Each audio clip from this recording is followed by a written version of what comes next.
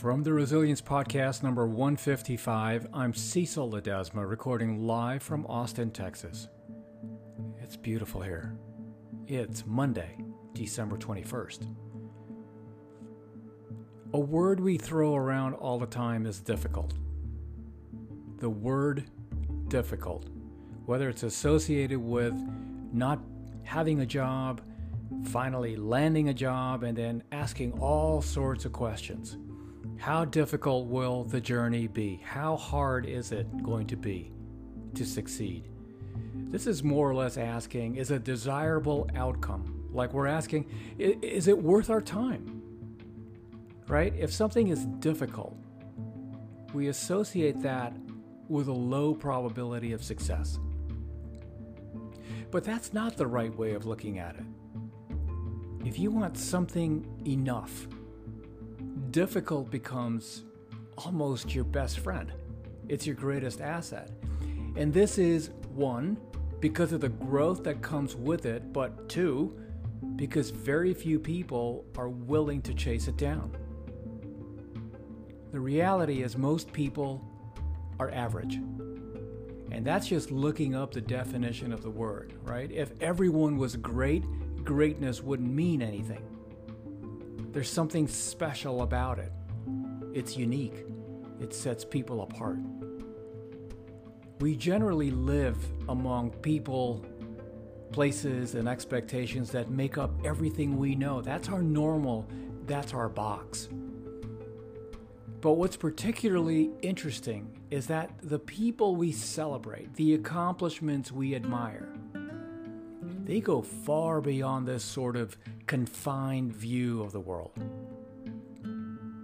So where is the line? Something's weird, it's abnormal, it's looked down upon until suddenly it's not. You snap your finger and it's cherished. That guitar player practicing 15 to 20 hours a day, it's lame. They don't have a real job, they're not contributing anything to society, and then he or she puts out an album that absolutely rocks the world, revolutionizes music, and now they're a hero. The whole thought process is counterintuitive. And that's why the words difficult and great are so closely related. Not because it's physically stressful, but because great comes with a hefty mental price tag. Difficult means you're consistently doing what the average, normal, and unspectacular deem to be too great a sacrifice. They're not asking if it can be done. They're not asking if it's possible. What they're really asking, what they want to know, is if they have to break through everyday normality to achieve the results.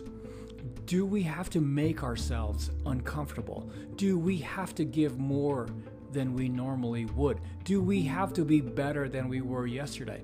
If that answer is yes, the vast majority say thank you, but no thank you. And that's where defining opportunities open up. You see, great means you have the desire to set yourself apart. Difficult means you have the dedication and drive to do the little things no one else wanted to do. There is nothing miraculous about greatness. It is not divine. It is not incredible. It is simply seeing the world difficult as a staircase instead of a brick wall. It means you get the opportunity to both give more of yourself and get more from the world. It is your secret door, your own passageway. If the incremental progress, the growth, and the sacrifice are worth the prize, easy, difficult, and everything in between fades away. The only thing worth a second of your time is making sure that every step you take points you in the direction of where you want to be most. So I say this to you right now. Stand up, regain composure, and open your eyes. Because there is everything to be gained. This is the fight. A fight against the tyranny of the subconscious, against enslavement by the mind, which mandates that you take the path of least resistance. How long does one need to be cornered, stagnant, or overpowered before they fight for what belongs to them? Before they take what truly is their own? Imaginary limits, make-believe inadequacy will soon be a thing of the past, soundly defeated. This is not a negotiation. This is war.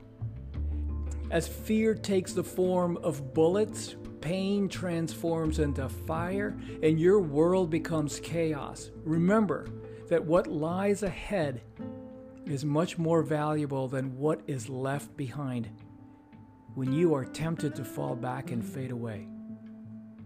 Look up at what can be and take what's yours. I would say, with the deepest sincerity, storm the hill. Keep your eyes fixated on the prize. Sacrifice is an understatement. Indestructible confidence is the necessity. The enemy is not behind you. It is not in front of you. It's fighting for the status quo, and its fighting is in vain. You are armed with the desire for more, to be better, and to not just exist, but to make the world wonder how you did it. Yes, this is war. Winner take all. Stay still or move forward. Settle or chase down what you really want. Yesterday doesn't matter. Last month doesn't matter. Yesterday doesn't matter. Right now matters. And that's it. For the Resilience Podcast, I'm Cecil Ledesma. See you real soon.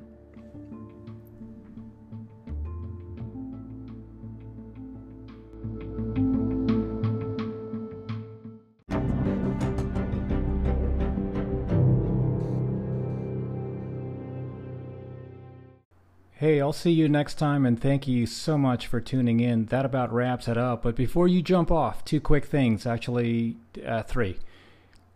One, I've always wanted to author the conversation on resilience and mental health, because as a very proud Navy father, these topics affect me personally.